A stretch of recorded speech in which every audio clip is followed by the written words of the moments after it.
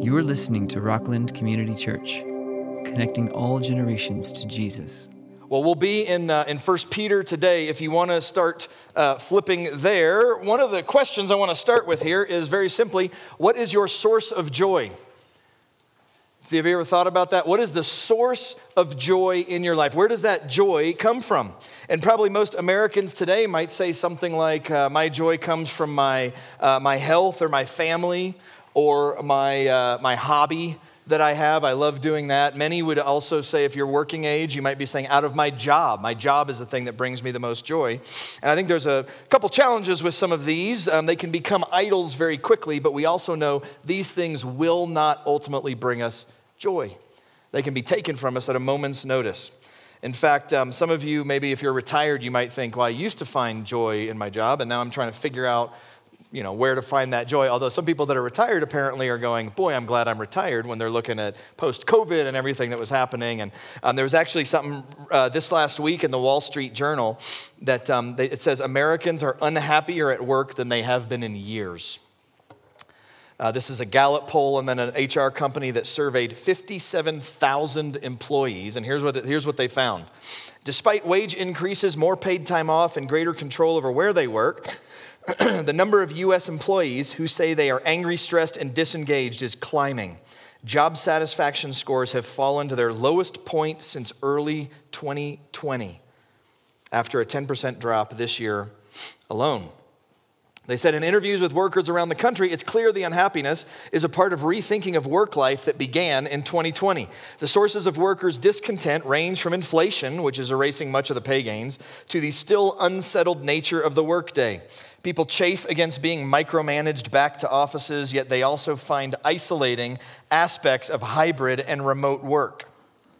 A cooling job market, especially white-collar roles, is leaving many professionals feeling stuck.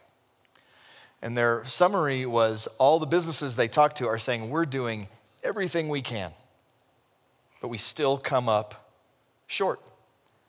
So let me summarize. We're giving them more money, but because of inflation, it doesn't really help. We're giving them more time off. We're letting them even go work from the home and work remotely. But when they work remotely, they go, I feel isolated. And so they go, okay, well, you can come back to work. And so they come back to work, and they come back to work, and they're chafing, it says, against the micromanagement that happens from being at work.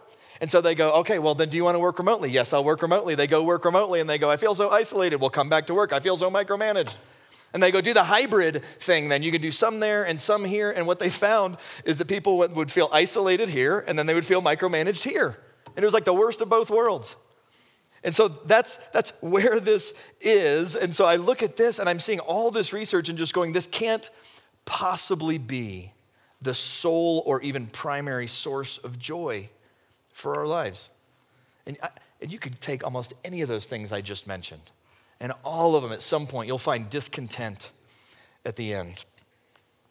1 Peter chapter 2 gives us four things. And this is all I would give you this little early Christmas message here.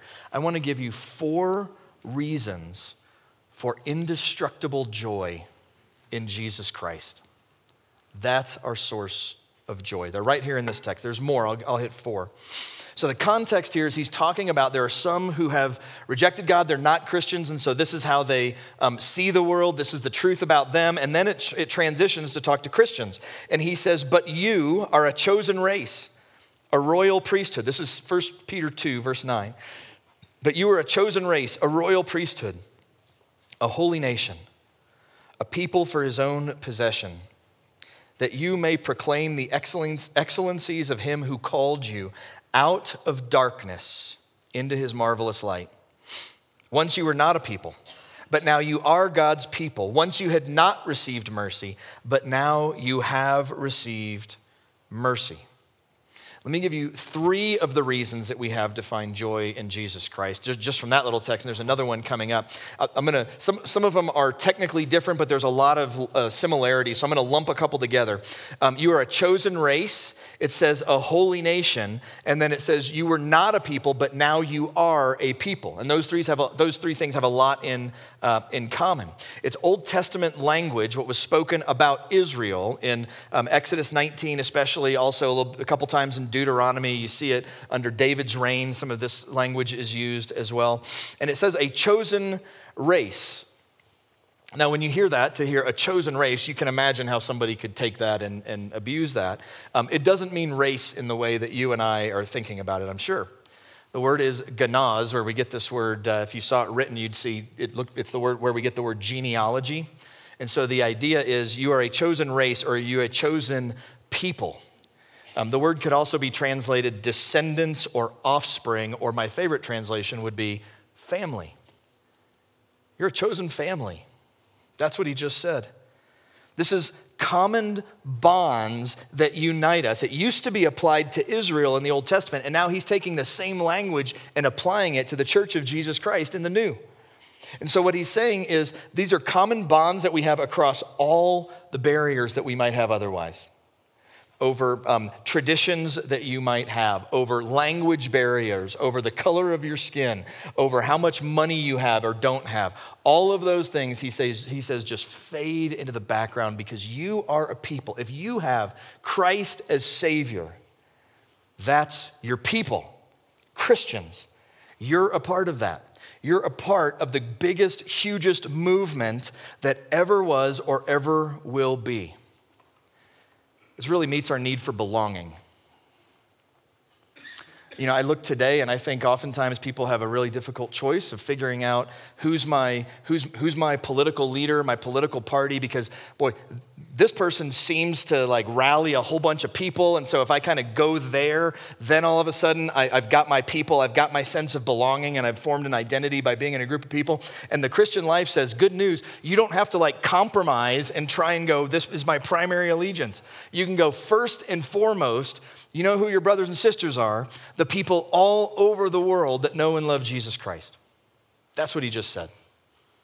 We don't have to settle for a secondary type thing. We can say, first and foremost, I am in the family of God. All over the world. I remember I was probably 10 or so years ago, I was in Haiti, and we're on a mission, doing some mission work, and we're going through Port-au-Prince, which is the capital. And they have some kind of superstitions and also just some sort of cultural things. They don't want Americans to come down and take their picture. They don't really take a lot of pictures anyway, but they don't want you to take their picture. So we were there, and of course, while we're there, we're riding in the back of the most rickety, I don't even want to call it a truck. We're riding in the back of it, and it's open air, and it's amazing we're all here and doing well and everything today. It was crazy. But we're riding along, and there's some people behind us, and one of the guys is like, I know we're not supposed to take pictures, and he decided to take a picture. And so he got his phone, very slick. He got his phone, and we were sitting there banging against like this little bar behind us. And he gets his phone and real slick, just kind of holds it down and just snaps a few pictures. And of course, as soon as it was like slow motion, as soon as he started to do it, I saw this one guy look down right where his phone was. And then he yelled something in Creole, which I have no idea. I don't know any words in Creole. And he starts yelling in Creole. And then the driver's like, did you guys take a picture? And I was like, he took a picture. I didn't take a picture. And so he just like takes off, and he goes even faster. And this other guy who saw him take a picture like grabs a couple buddies, and they start running after us. So we're in Port-au-Prince, Haiti, and three guys are running after us, yelling in Creole, and we're in this rickety thing, and it's our only hope of getting away. So we're taking off down the thing, and I have to say, I was very unsettled. I really thought we were going to be okay, but it was pretty unsettling, I have to say. And we're driving down the road, and as we're getting close, the guy's driving, and he says something like, the church is our next left. And there was something in me that just kind of went, okay, good, we're almost to the church. And we pulled up to this thing, and it's a 90-degree angle. He didn't really slow down too much, and so he just like whipped it around, and we're, falling everywhere, and these guys are still chasing us, even though the distance was getting farther and farther, so we were feeling okay. But then we pulled down this street, and here we are in the middle of Haiti, totally out of our comfort zone. It's the poorest country in the Western Hemisphere. There is absolute just demonic activity that's happening there. The occult just runs wild there. And for some reason, all the stuff that was unsettling behind me, we pull down this road. And at the end of the road was the church. And right up top, a big old cross right on top. Everything that was going on behind me, I just thought, there's my people.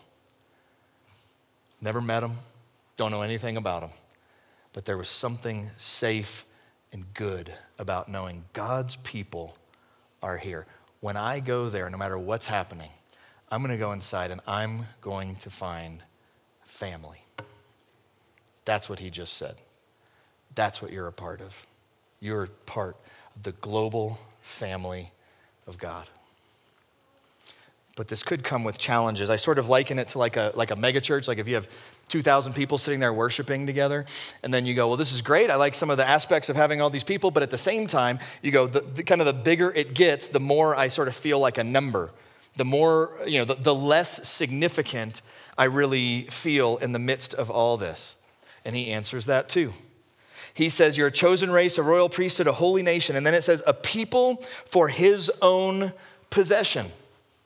And this is it's from Exodus 19, Deuteronomy 26, I believe it is. And then in the reign of David, they use this term quite a bit. Reign of Solomon, they do as well. To talk about the king of Israel and how everything that he has is his, yet at the same time, he had a unique bit of treasure that he knew every single ounce of it.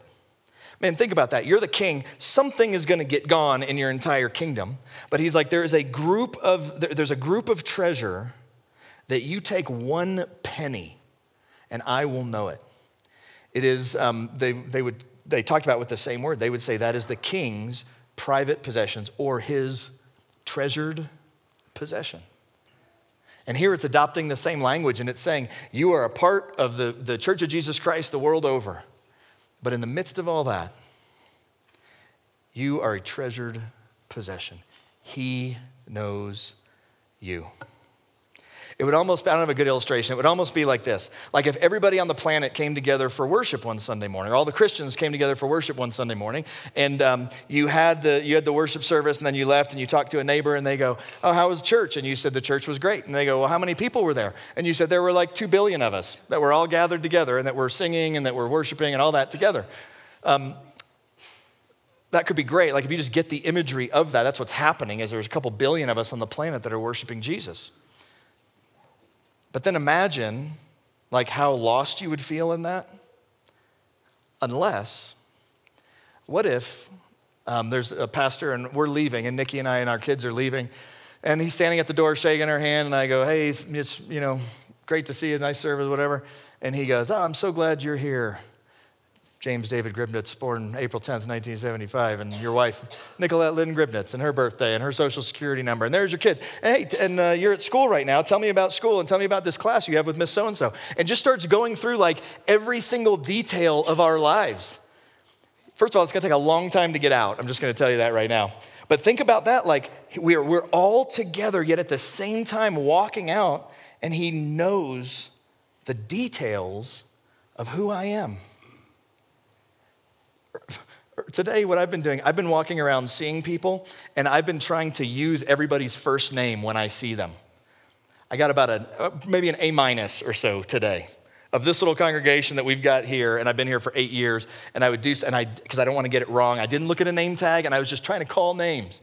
But can you imagine the church of 2 billion where our head, Jesus Christ, knows us all? That's what we're a part of. Now, the other problem with that, though, is that sounds like a pretty great group. Cool, the Church of Jesus Christ, the biggest organization, the biggest group, the biggest family. It blows through every cultural barrier you can imagine. We have a perfect head, the Lord Jesus Christ. And then to go, oh my gosh, that sounds great, but what if I get booted? Like, is there something I could do that's going to get me kicked out of this? And what he says here is he says, you are God's people. Once you had not received mercy, but now you have received mercy. In other words, what do you got to do to punch your ticket to get in this thing? It's the mercy of God. It's not be awesome enough and then you get to get in. It is come broken, hurting person and come and say, Jesus Christ, I trust in you. And we are in there on the basis of his mercy. The basis is his forgiveness of us. So you got the biggest group in the world that you're a part of. Your belonging is met more than you can imagine. yet you are known intimately. And the way you are in this group is by the mercies of God. Martin Luther said it like this, because one of the things that the enemy would love to do is to make you think you're too bad to get to be a part of this. Martin Luther said this. He says, when Satan tells me I'm a sinner, it comforts me greatly, for I know that Christ died for sinners. Or I don't know who to credit this to, but somebody said, when God put a calling on your life, he already factored in your own stupidity. Thank God. All the screw-ups, all the public and private everything. We are there because of the mercies of God. I kind of feel like, okay, that's enough. This is great, but there's more. One of the other things that gives us indestructible joy because of what Jesus Christ did is our greatest fear in life is gone. Verse 11, beloved, I urge you as sojourners and exiles to abstain from the passions of the flesh, which wage war against your soul. Keep your conduct among the Gentiles honorable, so that when they speak against you as evildoers, they may see your good deeds and glorify God on the day of visitation. This idea of the day of visitation is one of two things. It's the day that you meet God, which could happen because Jesus returns, that Jesus pays us a visit. Or it could be the end of our life here and we go to visit him. So probably, since this is in the first century, I'm going to just talk about it as the last day that we have here on earth when we go and we meet Jesus Christ. And the gospel says that day is a day for joy, not fear. Leo Tolstoy wrote a little book called A Confession. And it's like 77 pages on my Kindle. It's a pretty short one. But he started wrestling with this. So he's a guy, he went to church. His parents were pretty heavy-handed with him, and he had some bad experiences. And so he left the faith. And then Tolstoy did. He started to think about, if God is not really there, what is the meaning of life? And what actually happened was he started to think about what happens after this life. Like, what do I do? How can I reconcile those things without God? And he had three different ways that he came up with, besides of having a fourth view, which to say there is a God. But the first thing he tried to do is he did something called, he called it Epicureanism. Epicureanism says this. Epicureanism is, he would go to all his friends and say, okay, if there's no life after this, what am I supposed to do? And they said, oh, just relax, you morose, Russian poet. Just go and have fun and go to the beach and be with a beautiful woman and have a glass of wine and just eat well and just travel the world and just enjoy life. Tolstoy called it licking the honey. He said, I'm going to go through life and I'm going to try to lick the honey, like the sweet stuff of life. That was going to be his answer for a life that was pointless. And he found a couple problems with it. One of the problems he found was he said there's never enough honey to be licked. In other words, you're going to have to keep finding things over and over and over and over and over, and it's never going to be enough. The other thing he found too is he says, and even if that does work, it only works for a very, very small percentage of the world. And those who are poor, those who are disadvantaged, just trample on them. If it's really just about me enjoying my life, who needs them? And he said, this doesn't work. So he tried to come up with another way to think about it. The second one is he went through the logical end of saying there is no God. It's just this life, this painful life, the absurdity of life, he called it. He called it the absurd joke of life. To go through this life and then there's nothing after. He said the logical thing to do is live in despair. And if that's going to be the end anyway of nothingness, get there quicker. And his conclusion was you should just commit suicide. So there was a time in his life, it was so dark, he said, I would not carry a gun, a knife, or a rope because I was so scared that I'd have a moment of clarity and go, yeah, this is the only logical solution, and he'd take his own life. And so he's writing and he says, this is not right. This is not right at all. So he came up with a third option as well. He called it ignorance. And here's what he said. He said, no matter how often I may be told, you cannot understand the meaning of life, so do not think about it, but live. He says, I can no longer do that. I've already done it for too long. Here's what he just said. They said, you know what? He talked to his buddies and they all said, the idea of a life without God, that worldview, he says, they would say, it works great as long as you don't actually think about what you believe. And he just said, well, what kind of a worldview is that? And he said, I can't do that because I've already thought about it too much. Imagine having a worldview that says it works as long as you don't really think about what you believe. You know what the Christian worldview says? Think about it.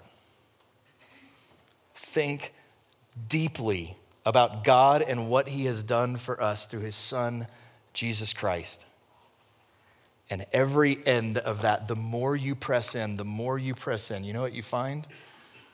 Joy. Joy. Tolstoy turned back towards faith later in life. That's what he came to with option 4. And here's what he said. He had these kind of dialogues with himself, and he said, he exists, I said to myself. And I had only for an instant to admit that, and at once life rose within me, and I felt the possibility and joy of being. And more than ever before, all within me and all around me lit up, and the light did not again abandon me. So listen, man, as Christians, we're a part of something huge. We're a part of something eternal. We're a part of something that cuts across every barrier that you can possibly think of. Yet in the midst of it, you're not just like, you're just one of 2 billion. You are intimately known by God himself. You are in because of the mercies of God, not because you're so great. And the greatest fear ever, the day of death, can be the happiest day for the Christian. Thomas Watson says this. He says, death is a triumphant chariot to carry every child of God to his Father's mansion house. 4 reasons for indestructible joy because of what Jesus Christ has done. And he gives the purpose of the joy too. If you remember in verse 12, keep your conduct among the Gentiles honorable so that when they speak against you as evildoers, they may see your good deeds and glorify God on the day of visitation. We are joy bringers. Christians are joy bringers to the dark and lonely world. The problem is some Christians can recite that we have joy in the Lord, but everything about them acts just like somebody else in the world who's just dark and depressed and looking to find joy in other things. So I was about 10 years old, 11 years old, something like that. I was in my church in Irving, Texas, a little Methodist church, and the pastor got up, and it was about this time of year, and he gave us message, and I think it was on joy. I remember it being like really uplifting and upbeat and things like that. And then he went back and sat right there. We called them the thrones the pastors would sit on. You ever been in a church like that? He walked back to his throne and sat down, and then another guy got up off his throne and walked out to the front. And he was the minister of music at that church. And he stood up to close the service after this whole message on joy. And here's what I remember happening. See if you see something, hang on, sorry. See if you see something wrong with this. All right, ready?